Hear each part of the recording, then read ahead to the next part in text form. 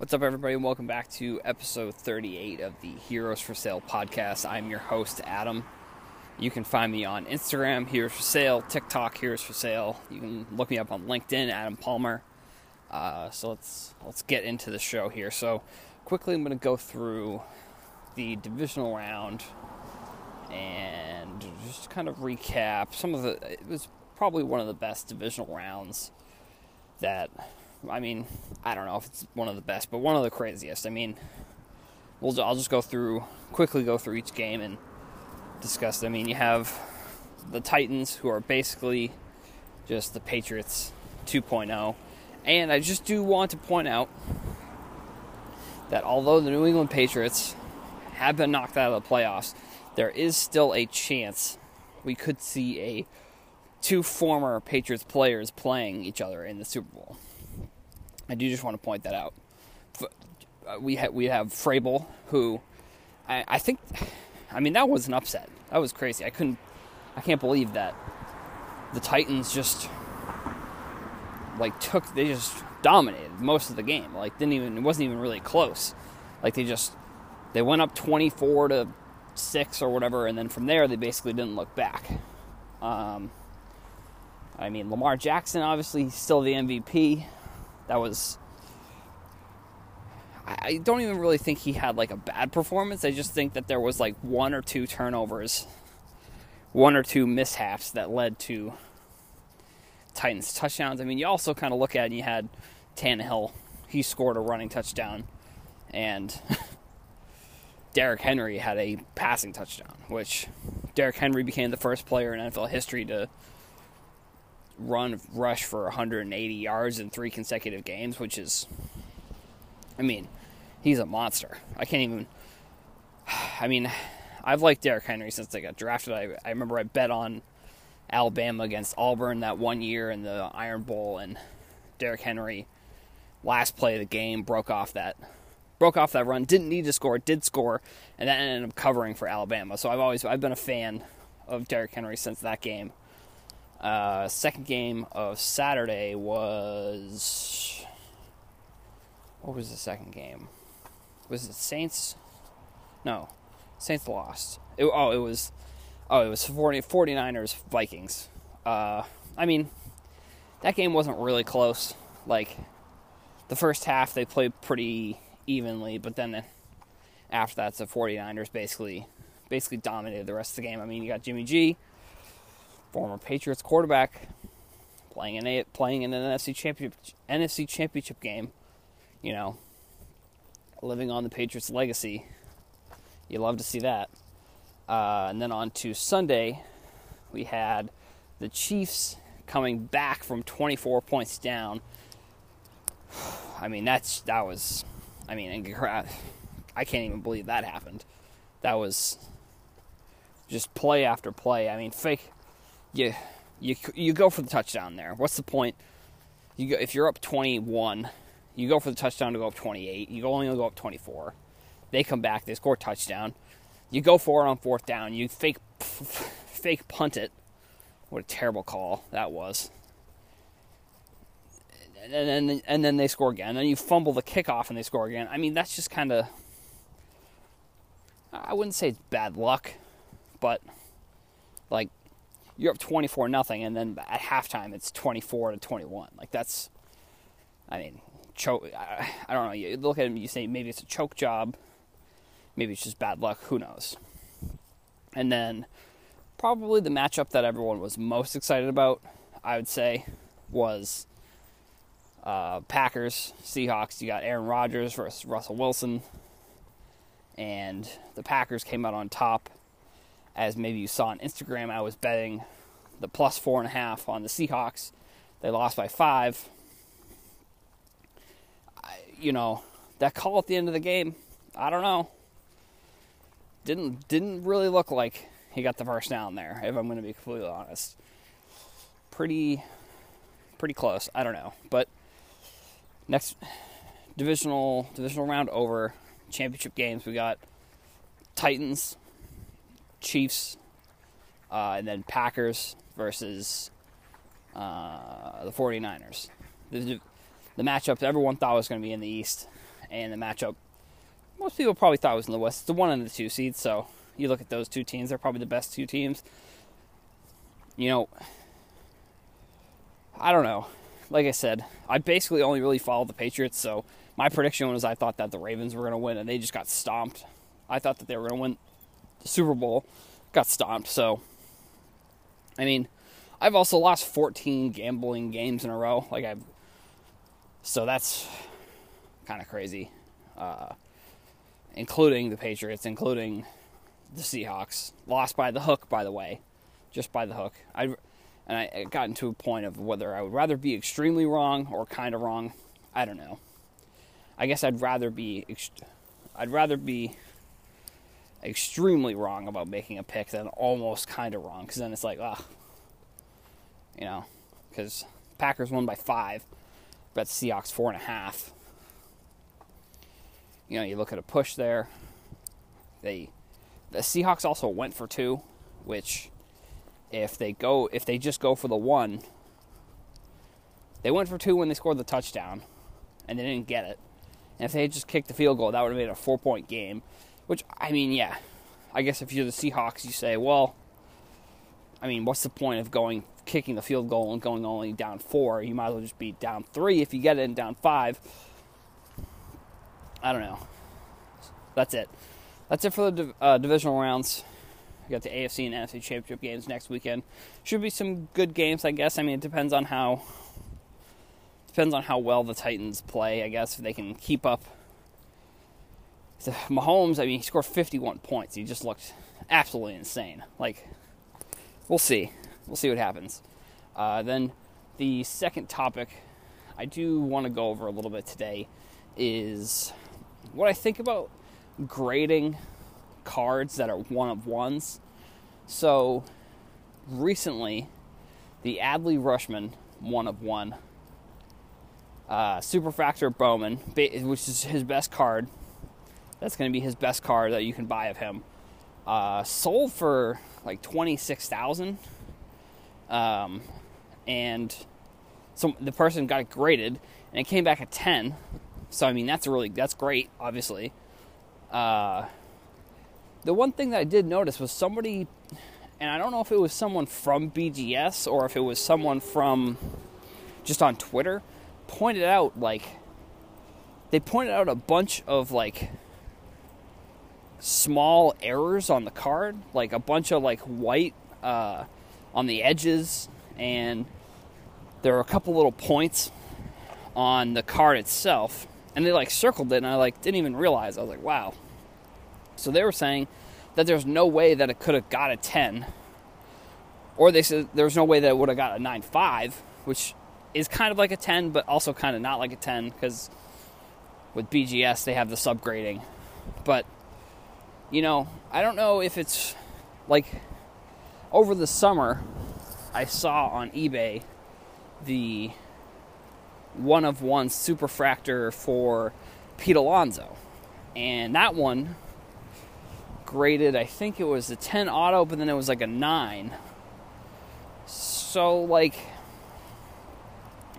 and I think the value of that card, I guess it does get affected. It's still a 1-of-1, so I would say I think what will happen will be when stuff like that happens, the price doesn't go down, but getting a 10 does make the price go up, basically, in my opinion. And I'm not sure, or it should at least. I don't know if I don't have any data that says that, but that's what I feel like.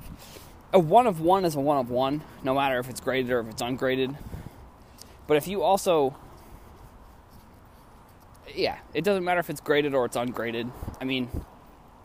The Bowman, especially the Bowman 1-of-1 Superfractor Auto, that card for any player is going to be the best baseball card you can buy of that specific player. So you look at it and you say, well, what's going to be the overall value of this card eventually, or even now? Adley Rutschman, I think, probably is a year or two away. Probably, a year or two away from the majors. He was the number 1 pick. Everybody says he has the tools to make him a decent hitter. He's a catcher, so that kind of, the catcher market isn't like super hot. But at the same time, he hit for a lot of power. I think people are saying he's going to be good, and I want to believe them. I don't know enough. All I really know is what I'm seeing, and everything that I'm seeing, people are saying that he's going to be good. So I'm going to believe, most of the time, I'm going to believe people if they say that somebody's going to be good that I don't know anything about. Probably, he's obviously in the pipeline, MLB pipeline, top 100 prospects. So that'll be definitely something to keep an eye on. You got that pipeline is just loaded right now. It's going to be loaded for like a year or two, because I don't think it's not like last year where most of the top 5 prospects were all right on the verge of being in the majors.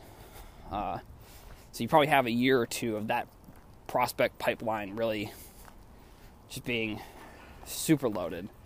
But like I said, there was that Pete Alonso card.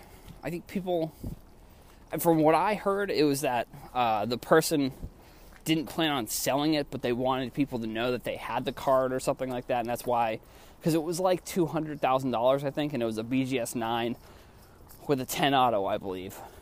But, in my opinion, I guess there's probably other ways you can protect, because that would be one reason to get a card graded, is to protect the, not integrity, but to protect the card itself. Like, because you put it in one of those slabs, and you say, well, there's no way, unless someone's cracking out of the slab, there's no way that somebody could get the card and say that it wasn't in the condition because it's in a slab.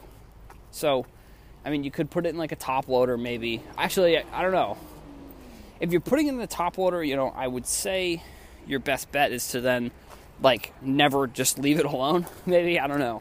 See, because I'm not 100% sure the best way to store the cards, I guess. But you put it in like a top loader, or you put it in like a one-touch with a sleeve, and then you just leave it alone. I guess it depends. I've never bought a one of one, so I wouldn't particularly know what someone does with a one of one.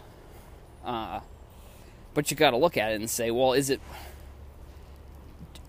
the price? Probably, unless you're getting your card back and it's coming back like a 7 or an 8, that's maybe where you'd say, well, maybe I shouldn't have graded it, because now I think the price may go down. But if it's coming back like a 9, a PSA 9, or it's coming back like a BGS 9, I don't see, if I'm a one-of-one collector, in my opinion, I don't see that bringing the price significantly down compared to if it gets like a 10 or a Black Label or a BGS 10. That's probably bringing the price up a little bit. I'd say with a 10 also, there's probably one subgrade.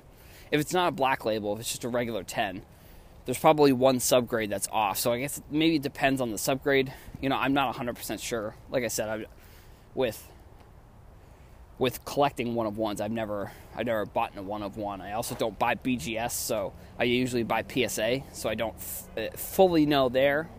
But I was just kind of trying to give some opinions on maybe if you have a one-of-one, kind of some of my thoughts on what to do with it. Because, I think it's, people are saying BGS is much more strict when it comes to grading. I guess so. They have, like I said, they have the subgrading. So you look at that and you say, well, there's 4 different points of interest on the card before BGS is giving it a grade. Where PSA, you don't exactly know, because they don't say it on the slab, so you don't fully know. PSA also sometimes doesn't grade autos. So sometimes they do, sometimes they don't. I'm going to take a look to see if that Adley got a autograph grade as well. I know they posted it.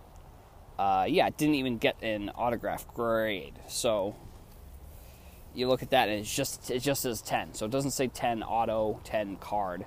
It just says 10. So in my opinion, I think if you're sending cards into modern day cards to get graded, I think there's a decent chance they'll come back at 10. I mean, older cards, maybe it's a little bit tougher because of just wear on the card itself, and then also age of the card.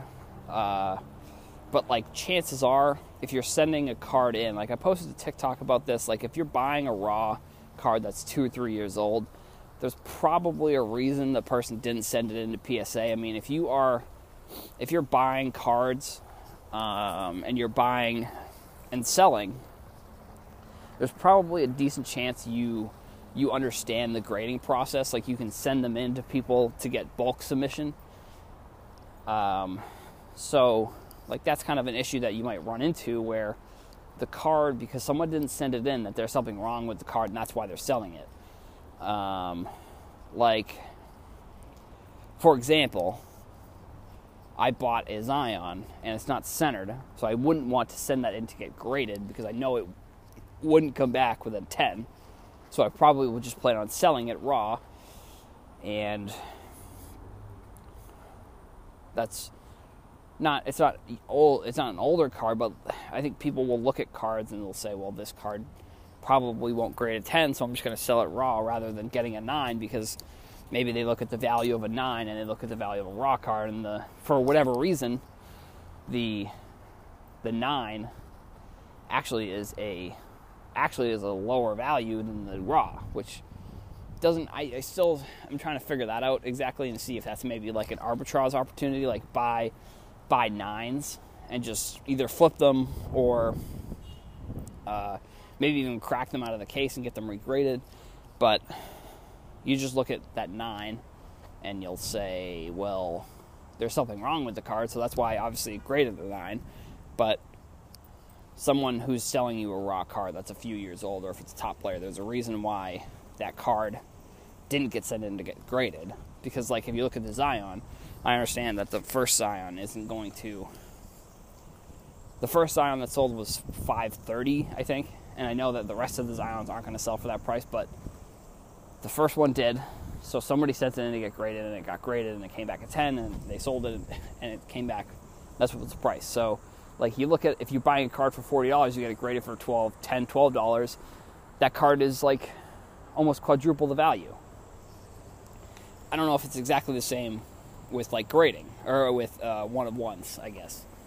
But that's going to be it for the episode. You know what to do. Follow me on Instagram, Twitter. Twitter is @PalmerMedia. Instagram, TikTok is all Heroes for Sale. If you're listening on iTunes, you want to leave a review, that'd be great. If you have any questions about the episode or have any suggestions about what I should talk about on future episodes, just send me a message on Instagram. And I probably should. Like I said, I'm recording most episodes daily, so you'll probably hear this in a couple days. So everybody else, see you in the next one.